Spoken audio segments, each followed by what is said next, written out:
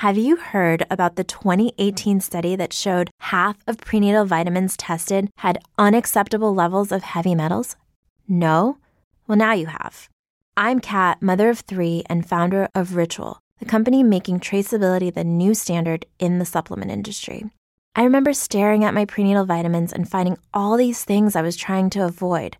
High amounts of heavy metals, synthetic colorants, and unnecessary ingredients. So, at 4 months pregnant, I quit my job and started Ritual because I believe that all women deserve to know what they're putting in their bodies and why. I'm so proud of our prenatal vitamin. The ingredients are 100% traceable, it's third-party tested for microbes and heavy metals, and recently received the Purity Award from the Clean Label Project. You see, we trace like a mother because, let's be honest, no one cares quite like a mother. But don't just take my word for it. Trace for yourself with 25% off at ritual.com/podcast.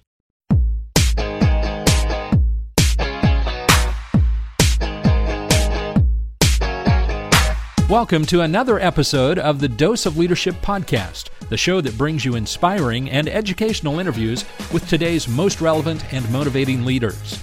Each episode is dedicated to highlight real-life leadership and influence experts who dedicate their lives to the pursuit of the truth, common sense, and courageous leadership. And now, here's your host, Richard Ryerson. Hey, welcome to the show. Another special edition of this entrepreneurial and leadership series brought to you by my friends at Equity Bank. I'm so happy that they're sponsoring this series because we're getting some quality guests, some quality CEOs, some entrepreneurs, some leaders who really understand leadership, real-life leaders who are down in the nitty-gritty making it happen. And Equity Bank knows all about that. They know how to what it takes to start and grow a business. It's been exciting and a privilege to work with them. It's been exciting and a privilege to have them part of the show. And it's been exciting to watch them grow into one of the fastest-growing banks in the Midwest. Equity Bank is now listed on the NASDAQ exchange, and they have locations all across Kansas, Oklahoma, Missouri, and Arkansas, and they're growing. It'll be exciting to see where they're going to be in the next 5 to 10 years. Clearly, this team at Equity Bank knows how to lead for growth. So if you feel like your current bank is more of a follower than a leader, then you're going to want to check out my friends at Equity Bank. You want to work with them because they truly understand your needs, what it means to be an entrepreneur, to be a leader in today's fast-paced world. Go check them out at equitybank.com. I'm excited to have on the show Victor Lukic. He's the president of Great Plains Industries. Great Plains Industries was founded in 1972. It's privately held. They're respected globally for its high-quality fuel transfer pumps, fuel meters, flow meters, and industrial instrumentation for fluid transfer pump and liquid flow meter markets around the world. Their products are manufactured here in the United States, here in Wichita, Kansas, and they have more than 200 employees. Again, the headquarters are here in Wichita, Kansas, but they got locations in Sydney and Mexico City as well. Now, Victor joined GPI as president in November of 2012 following the unexpected death of Grant Nutter. And Victor has extensive experience in companies which manufactured proprietary products. For example, he's worked in diverse industries such as truck bodies to cabinets to pumps. And he's got this amazing mechanical engineering mind, but he's such what I call a Renaissance man. I mean, he's traveled all over the world, lived all over the world. And we talk about that here in this conversation. And since he's joined GPI, we talk about his passion for process improvements, for lean programs, how he assembled an innovation team and led a rebranding effort. And he's just one of my favorite conversations in a long time. You're really going to enjoy listening to Victor here on this special entrepreneurial and leadership series of Dose of Leadership brought to you by my friends at Equity Bank. Victor, I'm so excited to sit down and talk with you. Welcome to the show. Thank you. Thank you. Man, you've got a storied career from a leadership perspective. How did you get here? How did you, and we were talking before the recording in Yugoslavia, Toronto, Kansas City, California, and you're here in Wichita. How did you get here? I mean, how did you get to this leadership role? That's a good question. Well, the leadership, it wasn't a plan. Mm-hmm. It wasn't, I didn't wake up and think to myself, I got to be a CEO. It was a sort of a sequence of events, when I started working. And so being an employee, you start to observe the leadership around you. And I thought to myself, this is not really all that effective. I don't, the way in which they interact with me, with other people, it doesn't produce the results that it could. And as I moved through my career and it progressed, I just kept thinking about how would I receive this if I was on the other side. And I don't know whether that was what ended up putting me further and further into the management chain. But, every time I had an opportunity to be in a leadership role, I practiced the art of what would I be doing on the bottom end? How would I be perceiving my leadership style? That's impressive because it's so true. I've always said it, and I think back to all the examples of leadership I've been exposed to. The greatest lessons have been sometimes from those really poor examples, right? Yeah. And the fact that you had the awareness and the ability to go, man, I'm not going to do that. And then, I'm curious about, okay, so you're given a leadership role. So it wasn't your plan. And it's always funny. A lot of people always say that. I never thought I would be in this role. What was the intention? What was the idea when you got your degree at Ryerson University, when you're entering the workforce? What was the intention? Well, originally it was, I just wanted to be an engineer. Yeah. And so that's what I did. I started off, designing electric heaters and then I thought, man, there's more to it than this. And just this ineffectiveness of the people that were providing leadership to me and to other engineers, I would end up stepping up to do some of the things that I thought, well, we need some guidance. We need some encouragement. We need some direction on some of this stuff. And so that, it just sort of evolved, piece by piece. But the willingness to go, I'm not going to I'm going to do something different, right? I think that's a little different sometimes, particularly people and I've worked with a lot of engineers, the engineering mindset, and it's a certain type of mindset. You have it, but you're also said, this ain't right. I'm going to change the world, right? So where did that come from, do you think?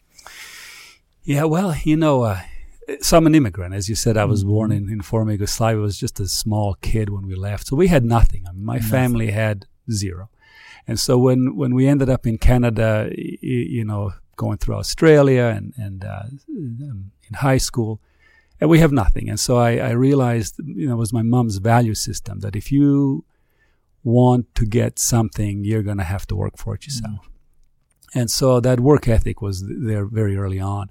And so I just, working, progressing through, and I realized that, for me personally to grow, I had to make a lot of effort into doing that. And to go back to the engineering piece, within a very short period of time, I realized that the people that made the money and the people that had, had really the ability to influence the business were the guys up at the top. And I'm receiving their leadership style and thinking this is really not very effective. So I started thinking along the lines, how would I do this? And just, every time that I had an opportunity to be in a leadership role, I would try to model that. Yeah. And that appealed to me because you're right. Most engineers, we like being in slightly dark rooms, caves. Leave us alone. We'll work on something and we'll give you the answer and then just go away. Yeah. Leave an engineer to engineer it to death, right? That's what they want to do, right? That's what gets them excited, right? But the fact that and I love it. The combination, though, I think, Victor, is such a powerful combination because, and I can sense it from you, I can see it from you. You've got this humble, I say this on the show a lot, you got this humble, teachable spirit. But inside, I see this intensity of will combined with that, right? And that combination of that humility with the teachable spirit with that intensity of will makes for a very effective leader. And I don't know if you've seen it that way, you look at it that way, but I think some of the, you're quiet, you're soft spoken, but I'm looking at you and I know that people can't see you. You have this intensity about you. That's this composed intensity, right? And is that a fair assessment of you? I mean, I see that in you. I see that inside of you. That people would, that I think everybody would tell you that I can be intense, but and if you were to come into GPI today and ask some of the people that work with me on a regular basis, they know me now 6 years later. And so they know that a lot of it is really an act because, I'll get very, dramatic because I'm start to realize that a point hasn't been made. So I'll make a show out of it. And then we'll just back off. So, we will have this high energy intensity, but yeah, I mean, I think I would imagine most people in leadership roles would need, you got to have a lot of energy to keep. Absolutely. Going. And I think to be an effective one, a really effective one, it's the combination. Sometimes I see, and even in some very, visible leaders, famous leaders that we see, they're either one or the other. They're too extreme on one end, right? They're either too humble and they don't have that intensity. They're almost laissez-faire, right? Or the other side, they're almost like it's all about charisma and type A and this and that, and they don't have that humility piece. That's where you get a lot of the egocentric side of leadership, right? I see that in a lot of politics. I see around the egocentric side of leadership, right? And there's still a belief, I even working in the corporate arena for 16, 17 years, this perception or this belief that you have to be this larger-than-life, charismatic, egocentric force to be an effective leader. And I just don't buy into that. What are your thoughts on that? No, you're right. I mean, just before we started this, we were talking a little bit about that. Mm-hmm. And you're right, because it isn't about you driving the organization. It's about the organization transforming into driving itself. Yeah. So you have to push you have to mobilize the workforce, get the energy into the organization, because it can't come from one individual. Right. I was, a little while back, when I was with Grundfos, I was there for 12 years with these guys. And so the chairman asked me over dinner, and he said, we were having this philosophical discussion. He said, because how are you going to know when you've sort of reached the highest level of your career, when you've been really the most effective? And I said, well, the day that I could walk out of this company and absolutely nothing changes for years, that's when I have done my job the best, right? What a great benchmark. Because the organization is now truly independent. Right. It's functioning on its own. It knows what to do. Everybody knows what their role is, and there's an energy in the company. And if that energy relies on the individuals on the top, the few at the top, it could easily get misdirected. Yeah. One person, there's a, Peter Principle, guy made a lot of money on that book. But it's true, because if it's controlled from the top down, you do hit your Peter Principle. But That's right. the energy is in the organization, there is no Peter Principle. It's endless. That's right. It's so refreshing. It gives me, honestly, it gives me goosebumps to hear that, because I've been saying that for 5 years on this show, and I can't tell you how many times I've butted heads in the real world, in the consulting world, to get people to understand what you just articulated, right? Mm-hmm. Where do you think that clarity for you came from, and when? Because, I know you already said early on, you were like, man, this ain't working. I want to change it. Even from your earliest entry-level positions, you were seeing it. Mm-hmm. So when did it really become clear to you that the goal or your primary mission is to infuse the energy in the organization? That really is your sole response, or your primary responsibility, isn't it? To get the energy, as you said, the power into the organization. I love the way you phrased that. How do we do that? My God. That is the keystone to significance and legacy building sustainability, right? How do you get there? Well, I think one of the challenges, when you get into the leadership role, is that you're usually surrounded by people above you mm-hmm. that have the mindset that you should be controlling things. So anytime that I've gone in for job interviews, for CEO roles, and been doing this for a while now, usually I can sense when I'm not the right person for the company, and it usually comes from this. If the expectation is that I'm going to command and control, I'm not your guy. Yeah. Yeah. But you're expecting me to mobilize the organization, and it can be, for a lot of people, can be very unusual approach, right? Because there's an expectation by the board members that you should have all the answers. Well, you can't. The answers are in the organization, not with me. So just doing it. But one of the to answer your question more specifically, one of the I still remember this point in my time. I was designing heating systems and very complicated stuff. We were making heaters for Atomic Energy of Canada, so not much room for error. And the guy, he was a pilot. He was a pilot for the Canadian Air Force, and he was a training pilot. One of the nicest people I ever worked for. and his name was Ted. So I sat down with, and he was my boss. So I sat with him, and we were having some issues with the design, and finally Ted sat back, and very gently he goes, Vic, if you want this to be right, you need to take your concept and go down to the production floor and talk to the guys that are doing the welding, the cutting, that are going to actually assemble this thing, and ask them what they think. He said, take the time and just go ahead and do that, because if you can get that information from these guys, every one of your designs is going to be at its best. Right. And I did that, and that experience, is still memorable, and this is going back a number of years. And I thought, wow, the people that have the knowledge, that know how to do things, are the operators, the ones that are on the floor doing the work. And if you come to them with this humble approach and ask for their input, and it has to be very sincere, because they have to be comfortable with the fact that I don't have the answers, even though I was the one that has the engineering degree. But when we established that trust, they were very, very willing to be open, to be sharing, to tell me, this I can't weld this. If I do it, it won't be very good. But if you change it this way, then we can make this work. And so those experiences we ended up making some of the best heating systems the company had ever made.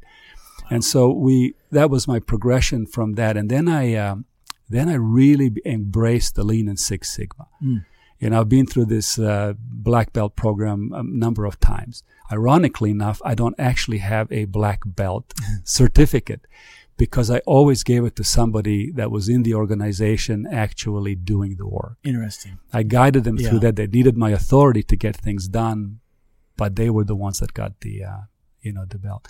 But when you go through that program, one of the fundamentals of lean thinking is that the energy, the knowledge is in the operators know the work. It's there. And so they are the ones that are actually evolving the company, not you. You're just there to guide them.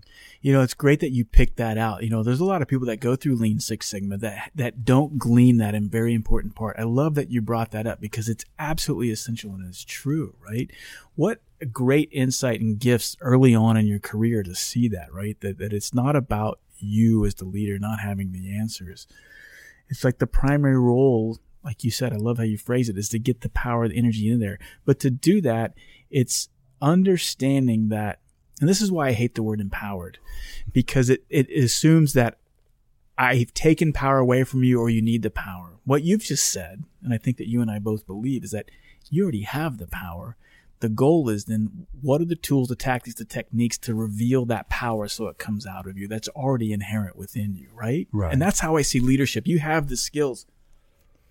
You have all the skills right now to be the leader that someone needs you to be today. And so your goal is to figure out, what is that leader that I need to be for this person's organization today, right? Does that make sense? Does that resonate with you? Yeah.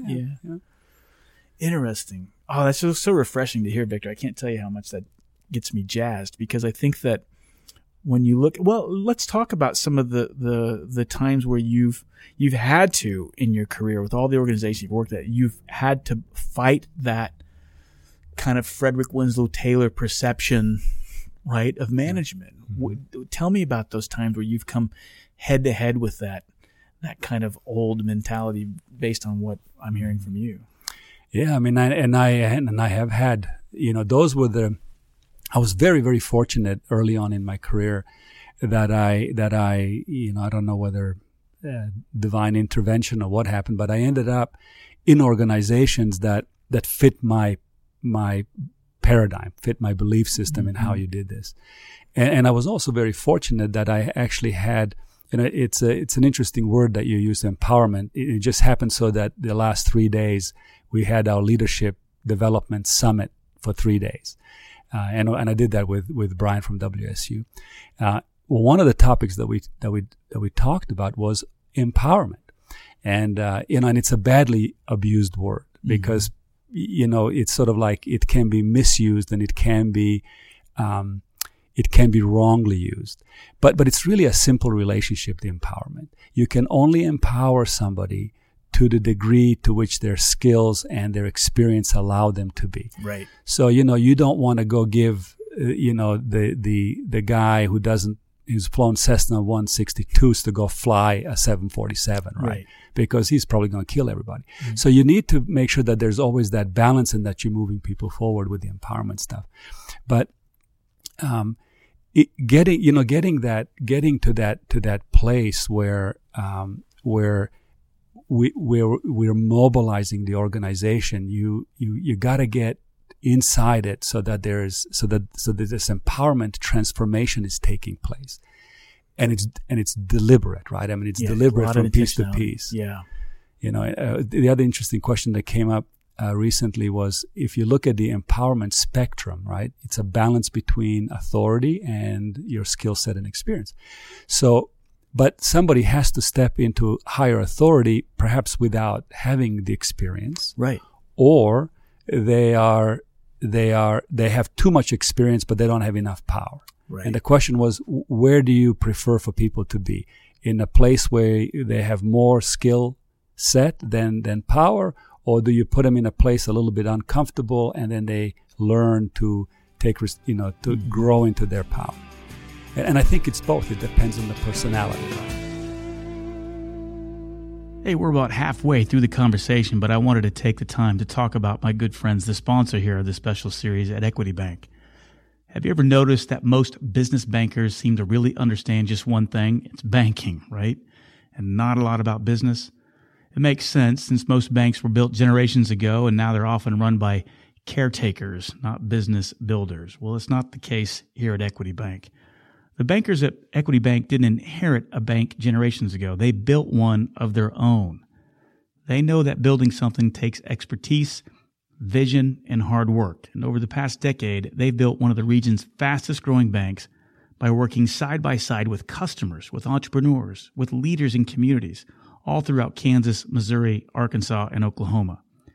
Recently, Equity Bank was listed on the NASDAQ exchange, which gives them even greater capabilities to take on those big deals that growing businesses need to keep on growing.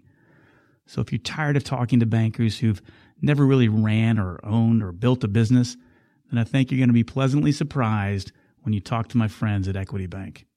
Thanks for listening to this show. Let's get back to the conversation, this unique and special series on leadership and entrepreneurship, brought to you by my friends at Equity Bank. Because you're right. It's almost we have such a dependency from a cultural standpoint, or a popular culture standpoint, that we put so much emphasis on talent, thinking that talent is what's going to give us the results, right? And the talent, from what I'm hearing, is that's the given piece. You got to be good at something, right? It's a given that if I'm going to fly 737s for American Airlines, that I know how to fly in the worst case conditions possible, right? Otherwise, they wouldn't have given me that. But just because I can maybe do it better than the next guy doesn't mean I could be an effective leader of all the pilots for the organization, right? Two different skill sets. And so what I'm hearing you say is like, yeah, it depends on the both. But I guess where I tend to see where the organizations make the mistake is that they put that emphasis on the talent piece. Like, oh, well, he's such a good salesperson. Mm-hmm. So let's make them the leader of the salespeople. Right.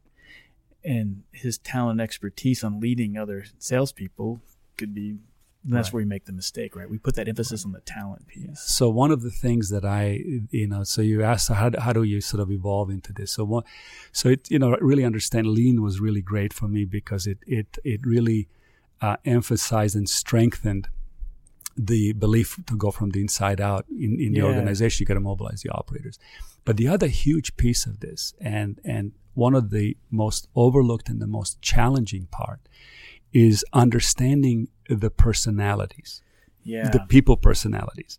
Because what happens is that there's two elements to this. One is the individuals. Each individual, we're all wired differently. Mm-hmm. Not good or bad, we're just wired differently. And then the organization has a collective personality from all of the people that have authority, that are in the position of decision-making and power, right? And so then where the conflict arises is between the personalities. So, if you have somebody that's introverted, not a particularly aggressive individual. And then you're up against sort of the typical sales personality where they're very assertive, they're very outgoing, very outspoken. They get together in a room. What the dynamic is that the sales guy steamrolls the other guy. Right. And when when they're done with the conversation, the sales guy will always come out of that thinking to himself, well, that was good. I really, that went really well. But when you ask the other person, their answer might be, this guy, he didn't hear anything I had to say. So you have to manage that piece of the dynamic inside the organization to be able to grow that leadership effectively. And then there's this collective personality that the organization has.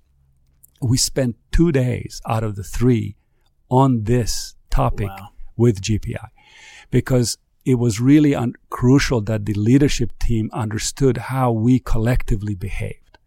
And we have, some of the things that we criticize ourselves on, we're not going fast enough with new product development. Well, when you take a look at the collective personality profile, we do it to ourselves. We slow ourselves down because we want to be more cautious than probably we need to be.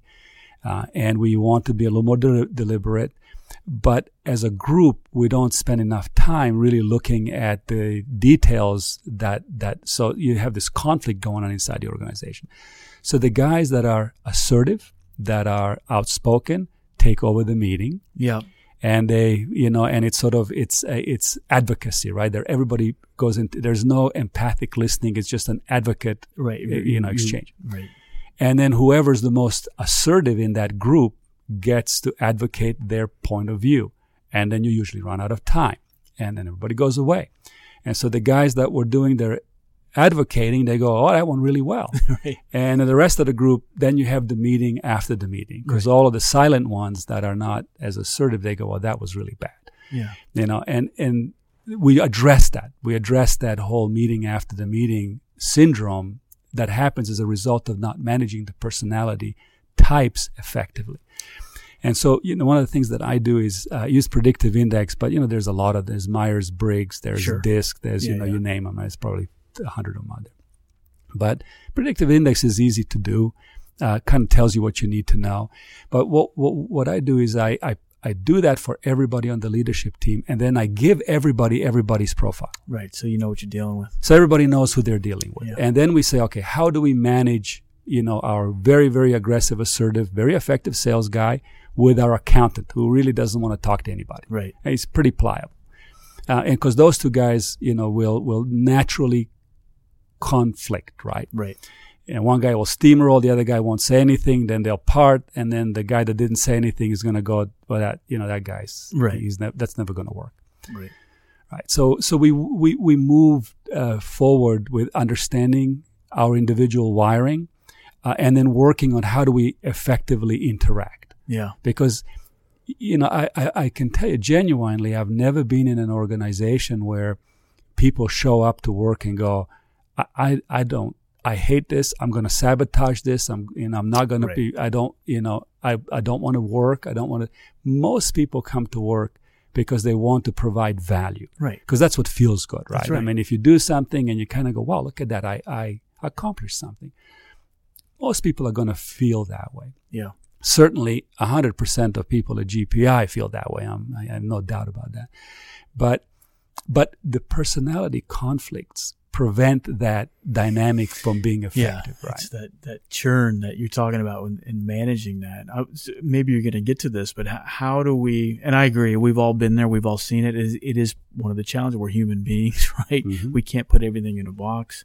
And as a CEO, to me, is part of the way to combat that or effectively address that is that making sure people know what we stand for as an organization and why, right? Because if I know that, if I know where we're going and why, and you're communicating that to me, if I'm the assertive, aggressive sales force and then I got the introverted accountant sitting over here, I mean, if I'm advocating, as you said, because where does advocacy come from? It's because I'm trying to, every organization do it. If you don't know what that is, then I'm going to create my silo because it's in my interest to advocate for my survival, right? But if I know what we're trying to accomplish and why, and everybody else does it, I'm advocating, and maybe people go, well, why are you advocating for that? Because that's not in line with where the ship is going, right? Does that make sense? Yeah. Is that the best way to combat that, or how? Because I'm not a psychologist. I'm not a psychiatrist. I'm an introverted leader, and I fought that for years, thinking that I couldn't be an effective leader being an introvert, but I found that you can be. Right? Yes. So how do we combat that? This is fresh information for you. So where do you go next? How do you combat those personality conflicts? Right. So, I mean, it's really a great question, because one of the things that you're absolutely right. I think if an organization doesn't have a vision that's clear, it's understood, people believe it, right? There's some years back, I was being interviewed by a recruiter, and we were talking about this, and I was telling him about getting people mobilized. He says, "Yeah, you want them to buy in." I go, "No, I don't want them to buy in. I want them to believe in this." Subtle but very powerful difference, right? Very powerful. So he kept coming back to this. He said, "No, you don't understand. If people believe in something, that you could wake them up at 2:00 in the morning, and they're going to tell you what they believe in. But if they bought into something, if you wake them up at 2:00 in the morning, they're going to have to go look it up somewhere to remember what is it that they bought, right?" Yeah, great point. And so you have to create the vision in an organization that everybody believes in, right? And so the question is, how do you do that? I mean, how do you put a vision together that everybody in the organization believes in? So without being effective at developing that vision, in other words, engaging all the personalities that are key to the organization, so that that vision becomes part of their vision, and they are believing, they develop, and so therefore they believe in it. If you don't understand the strengths of personalities, what usually happens is you get together in a leadership group, and all of the guys that are very assertive, aggressive, they're the ones that drive that. Right. And then they come out of it and they go, okay, this is what should be our vision. And meanwhile, half of the group is going, yeah, we don't really believe in that. Right. And so that's one of the more difficult things to do, but it is one of the things that I spend a lot of energy on, managing the dynamic between the people that generally are okay not speaking and those that are perfectly okay talking all the time. Yeah. And so we manage that process. We make everybody aware of what it is, and then we engage the people that don't speak, because usually they're the thinkers. Yeah. You're right. You're absolutely right.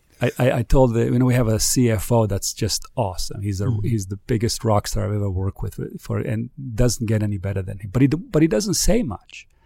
And so as we were going through this, I said to the group, I said, as we move forward, you got to reflect on a couple of things. One of them is that we have to call the CFO out to actually say. We have to give him the ability to say something, and it usually takes time for him to say something.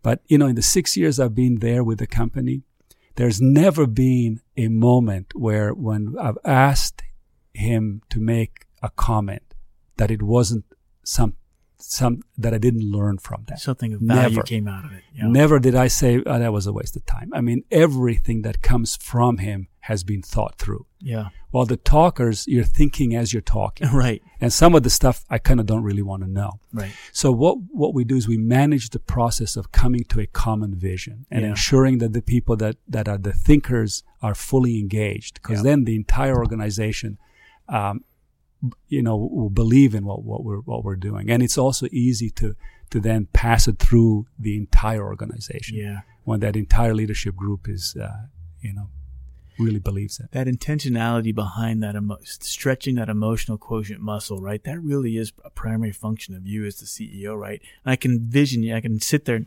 envision you, sitting back and making sure you're aware of when it's happening, right? And then interjecting and pulling, right? It resonates with me because as a good aircraft commander in a plane, you have to do that, right? And it's because so many accidents have happened because of the dynamic type A personality. Sit down and shut up, in trying to get that introverted co-pilot to speak up. No, sir, you're about to crash into the mountain, right? And there's been tons of accidents over the history of aviation where that introverted leader was so intimidated by that type A strong personality that smashing into a mountain was a better alternative than, right? Yeah. Human beings are weird that way, but it's happened. Mm-hmm. And so, having that awareness to try to extract that looks like a primary part of your job. Mm-hmm. I can't imagine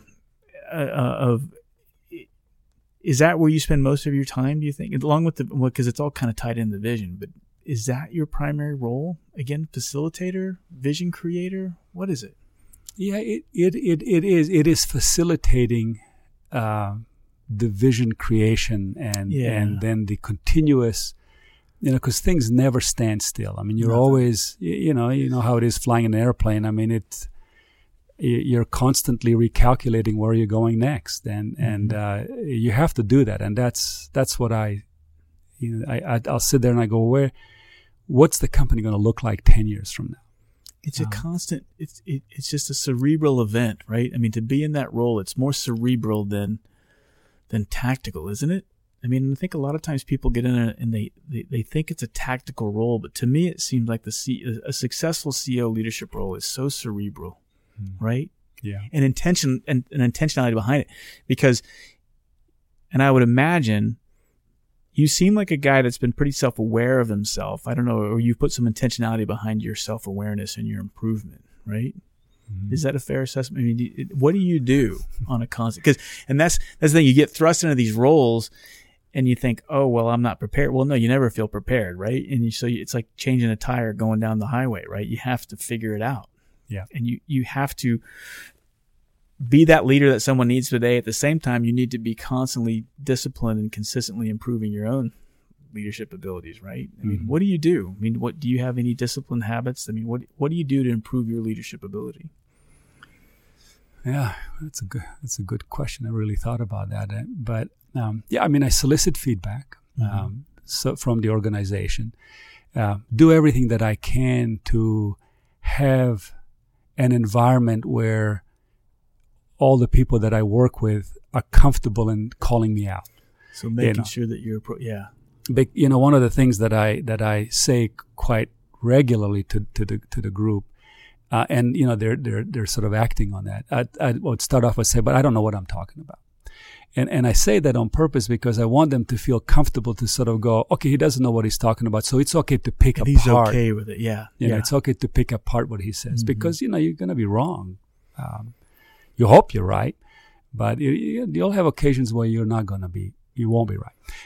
I'm not an especially assertive guy. I'm on the assertive side for sure. Because when I look at my personality profile, I'm not the meager guy. I'm the one on the other side. But I'm not off the chart. I don't have to have absolutely everything my way all the time, right. and no other way. I'm sort of a moderate introverted communicator. If I'm sitting here with you and we need to talk about a subject matter that's passionate for me, I can talk about that. But if we're going to talk about trivia stuff, I'd rather be in a cave somewhere and not talk to anybody. Right. And I'm good with both, right?